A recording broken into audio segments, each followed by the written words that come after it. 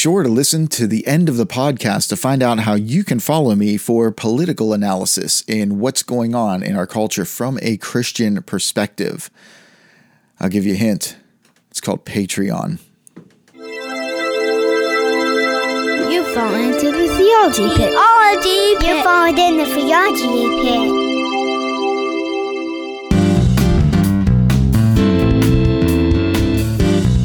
Well, hey everyone, welcome back to the Theology Pit. This is theology out of Pittsburgh, and not to be confused with the bottomless pit, because you know what we say, when you fall into a bottomless pit, you die of dehydration. I am your friendly neighborhood host, theologian, pastor, the Reverend Samson Kovacs, coming back at you with another edition of the Theology Pit. Now, today we are going to continue from our discussion last week, and we're going to, learning how to bigot. That's what we're doing. We're learning how to bigot. That's the big takeaway from this. There's still a lot of partisanness that's going on in our culture and in the churches, and we need to talk about that. We need to discuss it, but it's not like this is an isolated issue. Okay, this isn't unique to the 21st century or the 20th century. To be accurate, this is something that's been going on since the inception of the church. Okay, you had issues with the Jews and the Gentiles. Okay, they had a bigotry against each other because of the way the Gentiles behaved. All right, even the Jews had bigotry within themselves. The different Jewish sects and factions. You have the animosity between the Jews and the Samaritans. All right. You had, because they were like half-blood cousins, they had, Syrian blood.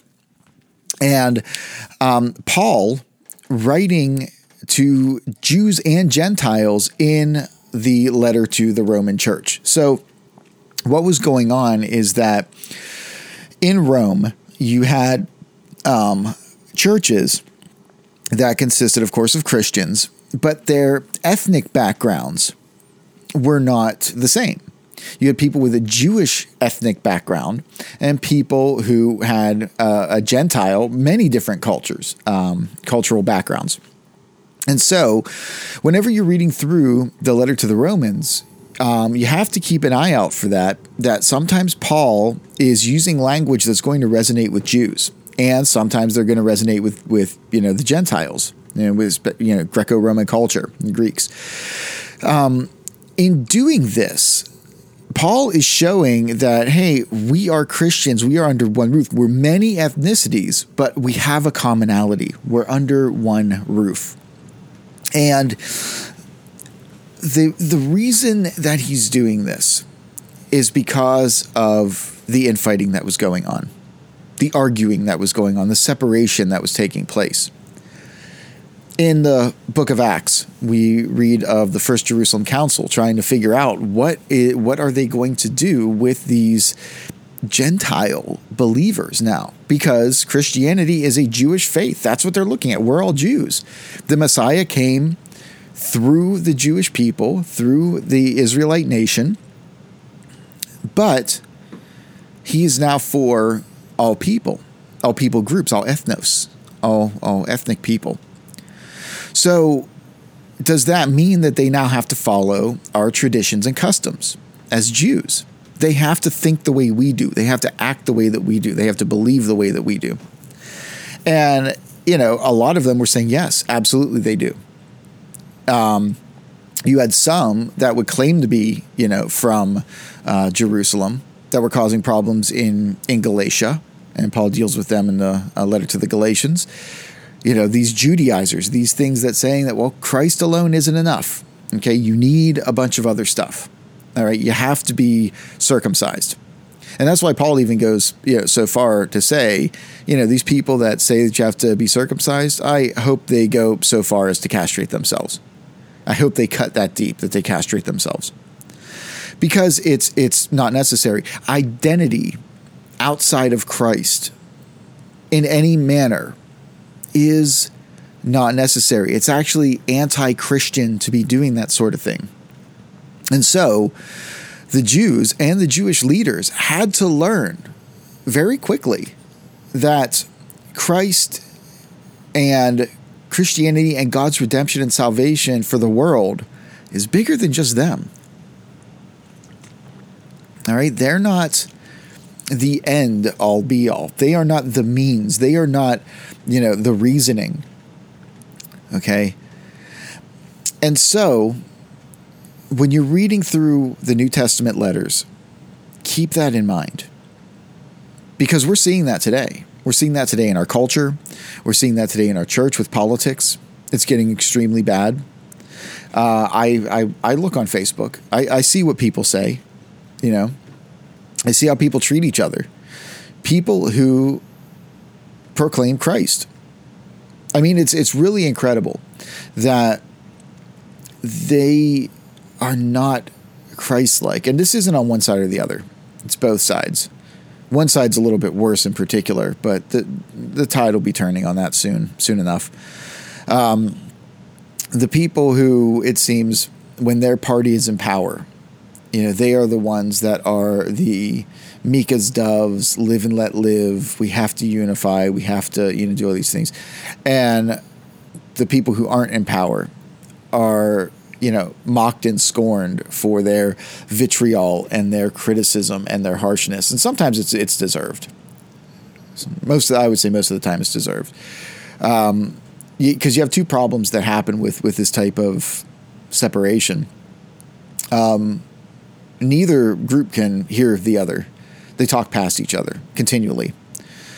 And you have things that occur where, a legitimate criticism of a particular policy is maligned into, ulterior motives.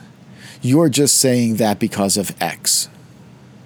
And if I can prove X, well then your argument, no matter how legitimate it is, falls apart because of something else that I've constructed.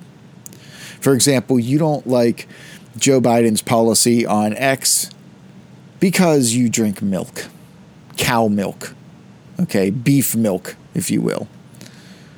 And I can prove that you drink beef milk. And then I prove that I show a picture of you drinking beef milk, and everybody stands around saying, yeah, he drinks. He's one of those beef milk drinkers. Yeah, don't listen to him. When it wasn't about that at all. And it goes both ways. I mean, a lot of times it goes both ways.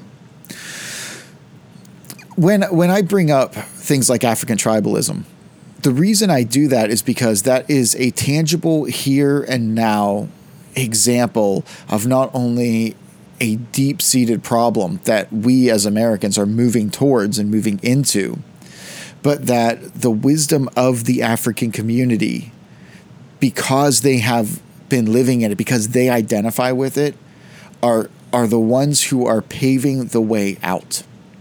And we're not taking any care of that. We're not looking at what that means. You have tribes which are divided ethnically, in a bigoted way, and they just don't like other tribes, and sometimes there are reasons for that. Your tribe is everything, the saying from John Mbiti, I believe it was, that I am because we are. It's a very tribal understanding. My identity exists because of the existence of the tribe. I am because I don't even know if John Mbiti coined that phrase, but it's one of the people I learned it from. Also, it's that slogan, that understanding is very prominent in Kenyan culture. So I'm just crediting it that direction. So you have these divisions, you have these warring tribes, right? These just flat out bigots. And portions of them become Christians. And they come and they worship under one roof, under the church.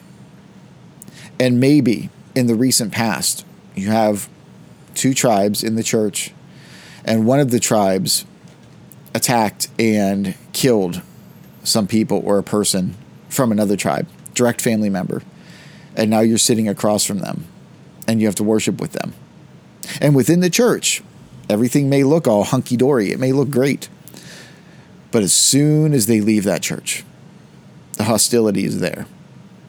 As soon as they leave that building, I should say, the hostility is there. They're not taking Christ out with them. Not saying they're not Christians, but they're not behaving in that Christian manner.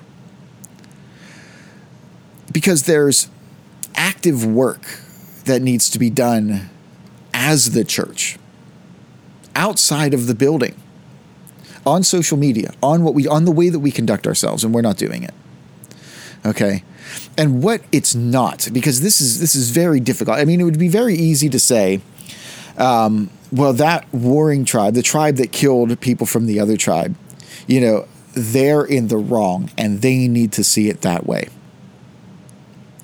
And they could come back and you could say, yeah, that's true. They shouldn't be doing that. And the other tribe, and that tribe that did that says, but you don't understand. They attacked us and killed so-and-so. I am because we are. If we no longer are because they keep killing us, then I am not. And sometimes it can get a little bit deeper. And sometimes there's much more nuance to it, I mean, can you imagine a missionary who's a bishop killing people? Because it's happened. It's happened in the past. I'm trying to remember the exact date, but it is accounted for in the book called, I think the title is, Global Anglicanism. It's by, A History of Global Anglicanism by, last name is Ward.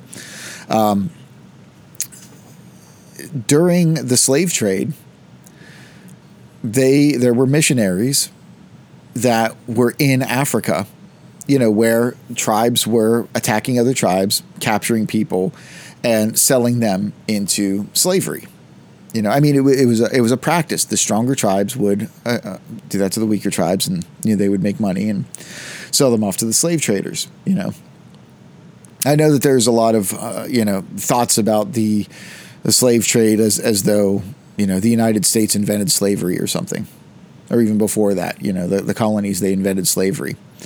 Slavery has been around for a long time, even in this particular way, and they act like they sailed their boats to Western Africa, cast out a net, drug in a bunch of slaves from the coast that were just out there hanging out and playing on the beach or whatever, and brought them out. And it's much more complicated than that, much more lucrative than that.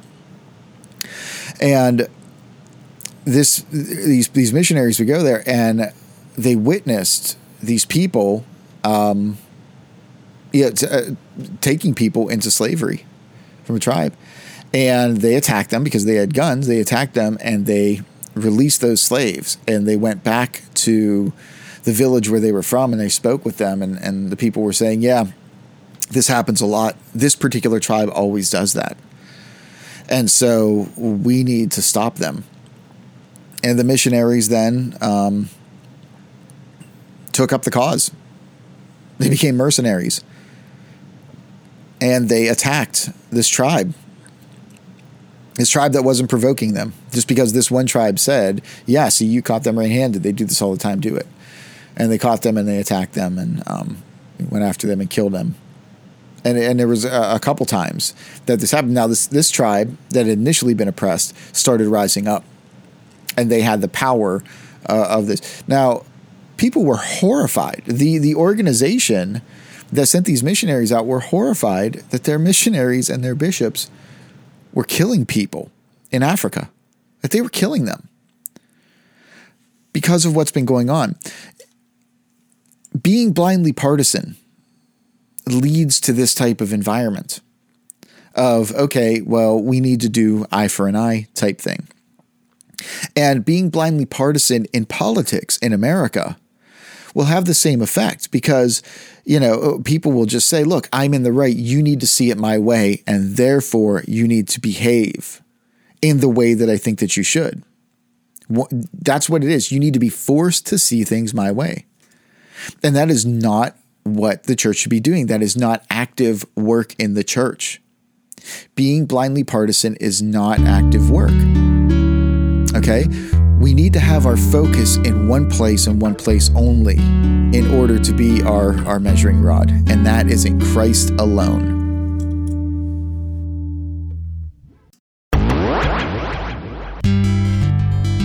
The Theology Pit is a partner-funded ministry.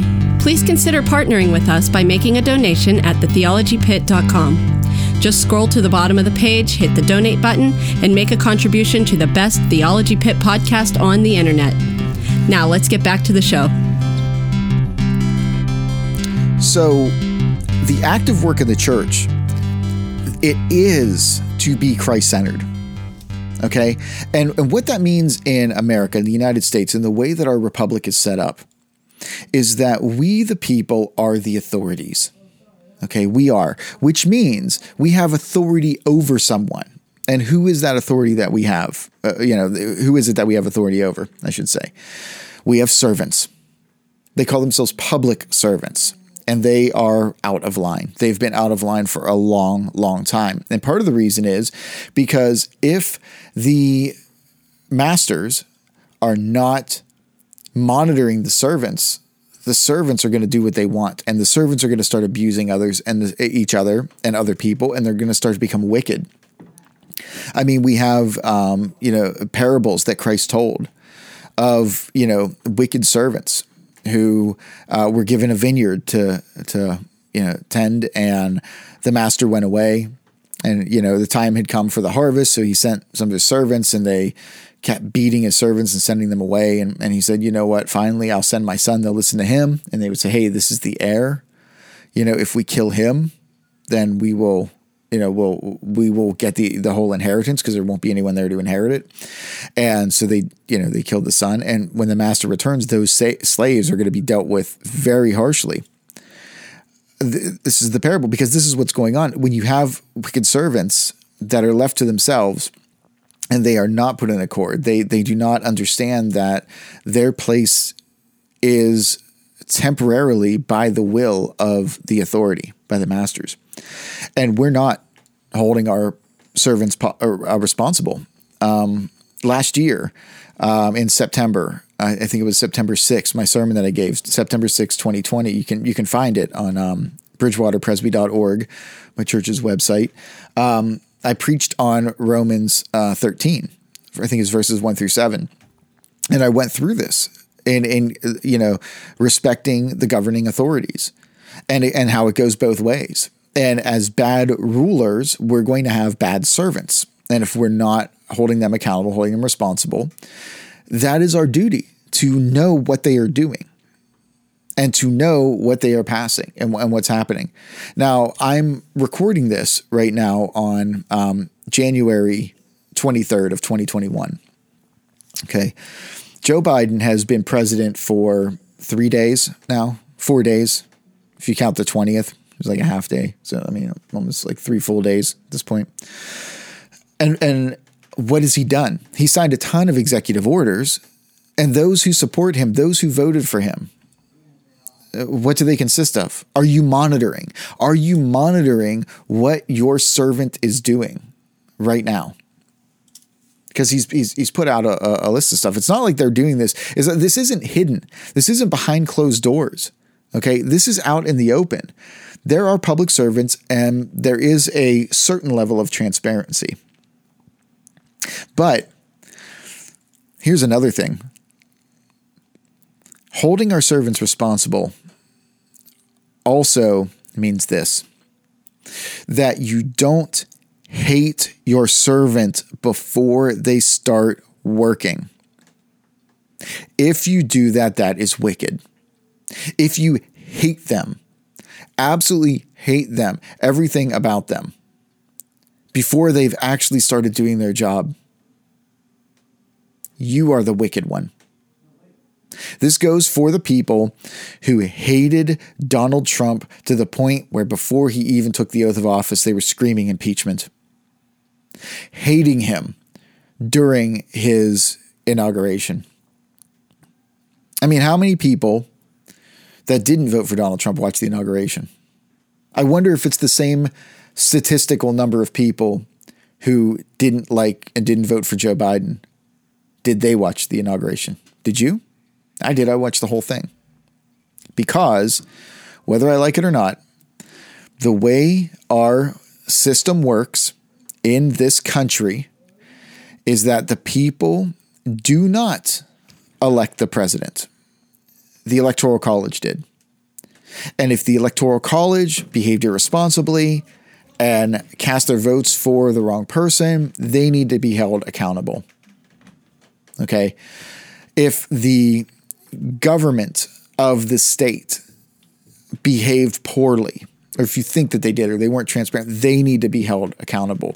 These are all people that are serving us. Now, we have people representing us. If our representatives, state and federal, are not representing us properly, they need to be held accountable. Okay? Do you know who your representative is? Because that's your servant. I know who mine are in this area. I know one of them for the state. I know him extremely well. We're on a first name basis. We have been for a long time before he was elected. I know him, a good Christian man. I've worshiped with him. You know, we've discussed politics and religion, you know, as he's been a sitting representative. Maybe I'll have him on the show sometime. You know, he's a great guy. But I know who they are. I know where they stand. I know how to get a hold of them. I know how to get their ear. And that's important because if there's a policy that's coming up, or if I want them to do something, enact a certain policy, or just answer questions, they're there to do that. They are my direct representation into the bigger world of government. They are my servants. They serve me in that way. And they'll report back to me what's going on. That's how it should be. But a lot of places don't function like that. A lot of people don't function in in their society like that, in their towns. And so what they do is they just say, well, this person, I don't like them. And so no matter what they say or no matter what they do, it's wicked, it's evil. And I won't do that. I mean, there's a lot of things so far that Joe Biden has done just in these 3 days that I have not liked. Okay. I don't care for his politics. I think that they are detrimental. I think that they're harmful. Okay. But that doesn't mean that I hate him and resist every single thing that he does. I mean, in some of them, I look at them and I say, you know, some of the policies, but I'm like, you know what? His heart's in the right place. But the way that the policy is going about it is not very well thought out. It's going to be extremely problematic. Okay. And, you know, the cabinet members that he's putting in place have a bad track history politically. I mean, to be honest, a lot of them, I don't know morally where they stand. Okay. Unless they make a big deal about it, or unless, you know, that is their history and how they got into office, you know, by, slimy moral dealings. Okay. I mean, a show that I enjoyed that came out was House of Cards. Kevin Spacey, you know, before, you know, cancel culture, you know, ruined the end of that, of course. And, you know, Kevin Spacey's behavior, his immoral behavior. So the end of that series is very weird. And it's obviously off track completely. It could have been a lot better if you know, partisan politics wouldn't have gotten in the way, because it's a political show. But I watched it, and watched the first few seasons, maybe 3, maybe 4 seasons. I forget how many there were. And you can see the way somebody who did not go through the proper electoral channels to become the president of the United States, he did it through a backdoor way and did not have the support of the people. It's totally problematic. And that's somebody who did it in an immoral fashion. And so because they're in that position immorally and based on their behavior, that then you can look at and say, you know what, you shouldn't be there because of, that behavior. And even if your policies are horrible. Now, I talked about also what the response of all this is going to be. Because people are not thinking this way. They're not thinking, hey, I should look at the policies. I should hold people accountable. No, they're just thinking my person didn't get in because their hope isn't in Christ. It's in the state. It's in, hey, everything is going to be better now because this administration is in place, or, hey, everything's going to be worse now because this administration is in place. And my hope is in the government. My hope is not in Christ. And because this, I talked about how good people are going to start allowing violence. It's going to happen. And I'm not a prophet, okay? But it's just people are just there's going to be violence, and you're not going to have people physically there that are going to try to stop those people anymore. They're just going to continue to allow it to happen. And the reason why I know this is because in other areas of life, I've already seen it take place. I've already seen it happen within, elections. Okay. And this past election, I just saw it. All right. People who, and I made the case, and it's a provable case that there's always been voter fraud. There's always been, election fraud and things happen. And we have to monitor that. I've made that is as, as true as the sky is blue. Okay. And the problem is that you have people who, when these people or bad things are happening, they're not standing up and saying, that's wrong. You know why? Because their people got in office. Because they won. That is the mentality that's going to be behind the violence that will take place from the backlash. It might not happen for, till the next big election cycle. The rhetoric will start moving up. It'll start jumping up and everything. But the fact that voter fraud was so out in the open and was so rampant in this last election, and nobody cares. The people that did it are now protesting so much against it, to the point where here in the state of Pennsylvania, where there was a huge amount of voter fraud, huge amounts, and it was evident everywhere that the lieutenant governor of our state, basically the vice president of our state, said that that's not free speech for me to say what I just said, that's not free speech. I should be shut down for talking that way. I mean, this is, and this guy wants to run for, I think it's Senate he wants to run for, maybe for governor. I know he wants to be governor, but if Wolf doesn't step down or step aside, then he won't. But running for Senate, this is this mentality, this type of person. And so he's saying stuff like this, and the people that actually say that they care about liberty, that say that they care about, they care about voting rights, they care about all this stuff, they don't care. They don't care. And they're not standing up and saying, hey, that's wrong. You shouldn't be saying that. You shouldn't be doing that. They're just passively letting it go by, saying, yeah, you know what? Those people do need to shut up. We got what we wanted. They are allowing bad people to continue, bad policies to continue, and they really just don't care. This is going to be a problem. Thank you for listening to The Theology Pit. Please take a moment to rate our podcast and leave a comment about what you like or what you don't like. Each rating and comment helps others discover this show.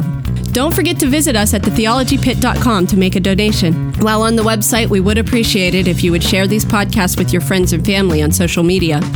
Our Facebook page is also titled The Theology Pit. Stop over and give us a like. If you have any questions or topics you would like to hear discussed on the podcast, please write to samson@thetheologypit.com. That's Samson, spelled SAMSON, at thetheologypit.com. Now, here's a preview of next week's show. So next week's show, I'm not real sure, but I want to tell you this. If you want to continue listening to the theme of this podcast, you need to go to Patreon. You need to become a patron of the channel for $5 a month. And you're going to start getting a lot of Christian political review from this. I am going to be looking at the executive orders that Joe Biden just signed and what they mean. I've read through a few of them. They're not hard to read through. I mean, many people could do it. I think that you should do it, especially if you voted for him and you need to hold this administration accountable. You need to do this. But come find this and more on the next Theology Pit.